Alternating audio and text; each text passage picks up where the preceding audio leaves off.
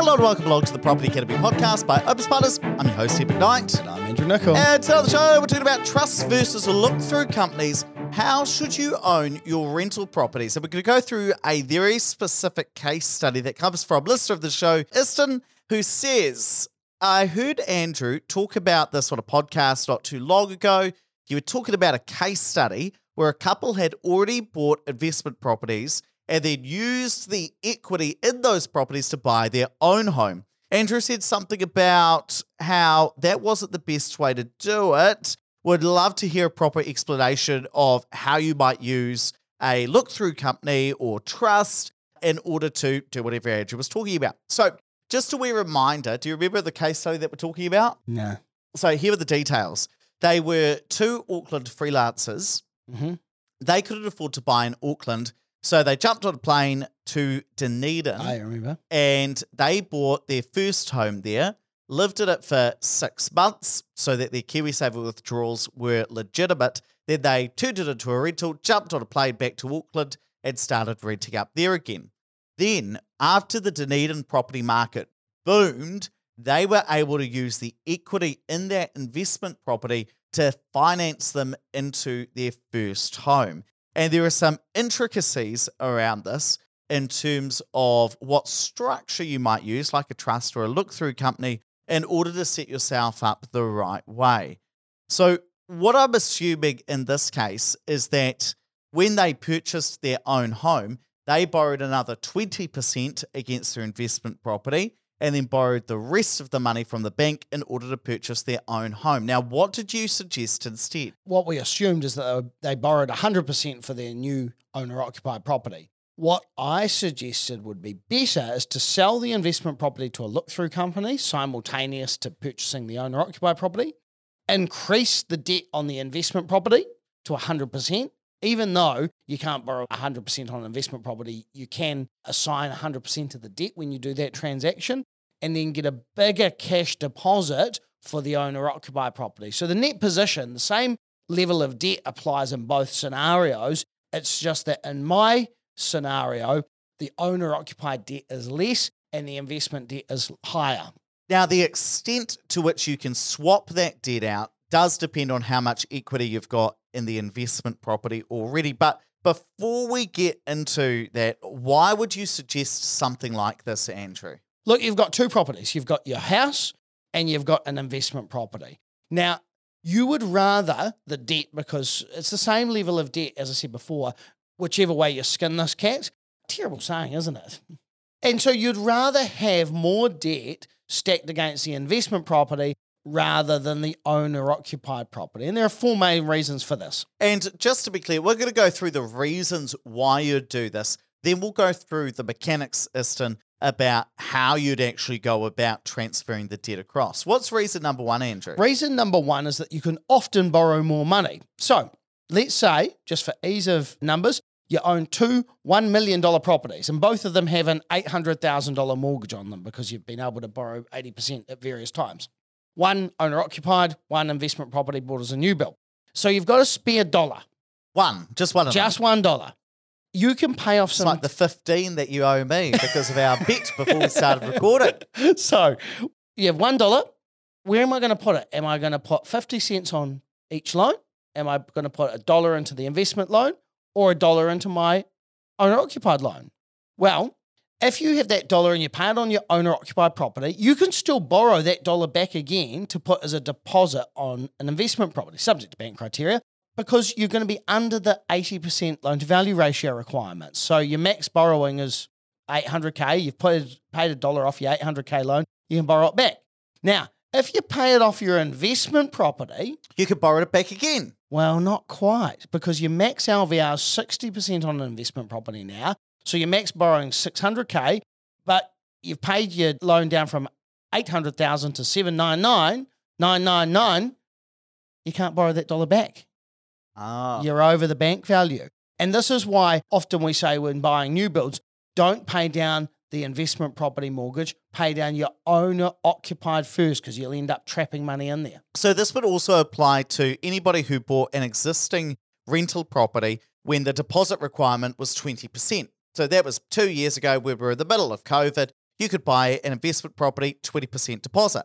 Now you're going to need a 40% deposit. So there is a massive incentive if you have your own mortgage to pay down the one on your own home rather than your investment property. Because if your own home is already under the LVR restriction, then any dollar you pay off that mortgage, you can theoretically borrow back in order to fund the deposit of an investment property. If you pay down a single dollar off your investment property that is over the LVR restriction, you can't borrow that back to then go and purchase your next property. Now, the second reason you typically want your debt on your investment property, so your own home, is to protect the home that you live in. So let's say that you didn't use our split banking strategy and you have an investment property mortgage and your own home mortgage, both with a single bank. Those two properties will be what we call cross-collateralized. And what that really means is that if you default on your investment mortgage and you stop paying that back because you've lost your job, your tenants aren't paying rent, some really bad things have gone on in your life, the bank has the ability to make you sell both properties. So even if you're paying your own home mortgage, sweet, you're paying that down, all good, but you're having trouble with your investment mortgage, they could force you to sell both properties. So having a low level of debt on your own home can be very beneficial, especially when you eventually pay that off. That's going to be really valuable for you, especially because we've got potentially a recession coming up. And that does make you think, well, what happens if I did lose my job? What if my tenants did go through some tough times? So that's why we prefer to have low debt on your own home, higher debt on your investment properties. Reason number 3, you're going to feel better. So having no personal mortgage is one of the biggest goals for most people. And the feeling is great when you get there, when you've paid off that last dollar off your mortgage and you've got no debt on your own home, even if you're still using it to secure investment property deposits, paying off the chunk that's your mortgage is liberating. And I remember back to one of the case studies we did with, I'm sure they won't mind me mentioning the names, Joy and Manuel, when we restructured some of their stuff to get rid of their personal mortgage. I remember them saying something along those lines as well about how great it was. Now, the fourth argument is potentially paying less tax, and it's changed a wee bit, and I know this is probably the real point you were getting at when you gave this advice during the previous episode that Iston's asking about. The historic argument of why you'd always have low debt on your owner-occupier, your own home that you're living in, and have high debt against your investment properties is that it would help you pay less tax. Because if you had debt against that investment property, so that would be, for example, if it's a new build or if it was an existing property bought before March 2021, there was a big tax benefit. Because your mortgage interest counts as a cost when calculating how much tax you'd pay, every dollar of debt decreased the tax you pay. So if you're going to have debt and it's just a question of do I hold it against my own home or do I hold it against my investment properties, you would rather that debt is held against the investment properties because it has a tax benefit. Whereas if you just have that against your own home, there is no tax benefit. That is effectively what the entire interest deductibility rules are all about.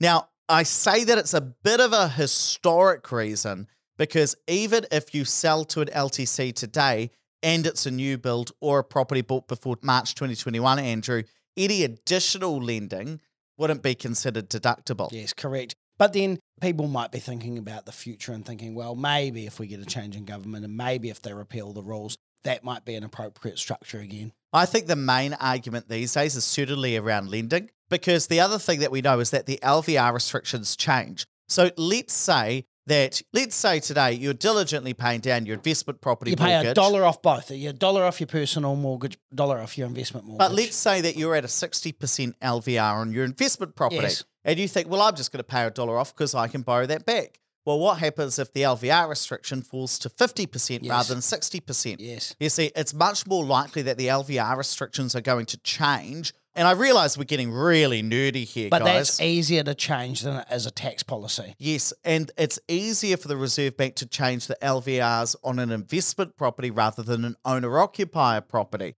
And because of that, that's why it's probably a bit safer in my mind to pay down your own home mortgage if you're wanting to grow a property portfolio. One Now- thing that I didn't consider when I made that comment, Istin, is whether or not you'd have challenges around Brightline. So that is something that you obviously need to consider. And it was a bit of a throw out comment. And then, digging a bit deeper into it through this exercise probably highlights a few other considerations. But anytime you are looking at doing this yourself, that's when you need to talk to a financial advisor or an accountant. And when you're talking about Brightline, you're specifically talking about If you move that property into a LTC and it's a rental property, you're going to trigger Brightline. Yeah, see, the other thing that I was thinking on this, by the way, if you want a deep dive into the Brightline test, you should definitely listen to our sister show, Property Explained. This is where our in-house Opus Partners journalist reads out her articles online. So if you want a refresher on that, just Spotify Property Explained, you'll be able to get that there. The other thing I've been thinking about is whether you'd actually use a trust these days. Yeah. Because if you have a look-through company and you move from, say, you and I are now in a relationship. Here we go again. I know, I always use this as the example. We move it from our own name into a look-through company. For the interest deductibility rules to still apply, we can't materially change the ownership. So I would question whether I'd be allowed to put it 99% in my name and 1% in your name, because I'd probably have a more preferable tax rate to you.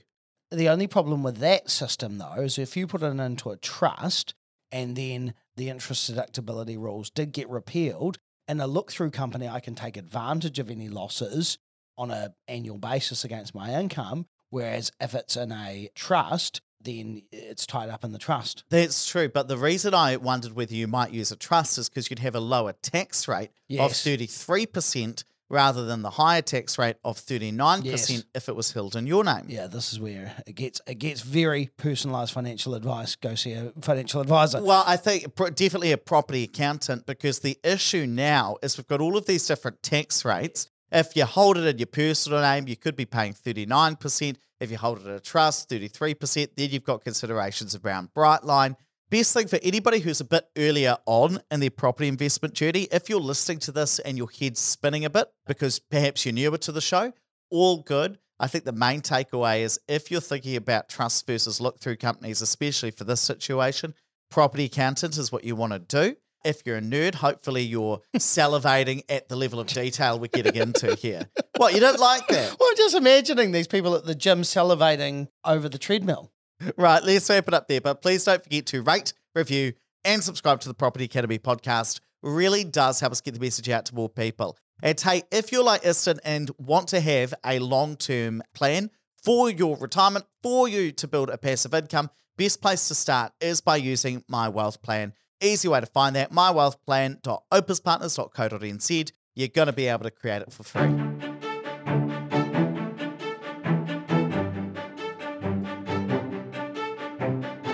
Thanks for listening to the Property Academy podcast. I'm your host, Cedric Knight. And I'm Andrew Nicol. And we're going to be back here tomorrow with even more daily strategies, tactics, and insights to help you get the most of the New Zealand property market. Until next time.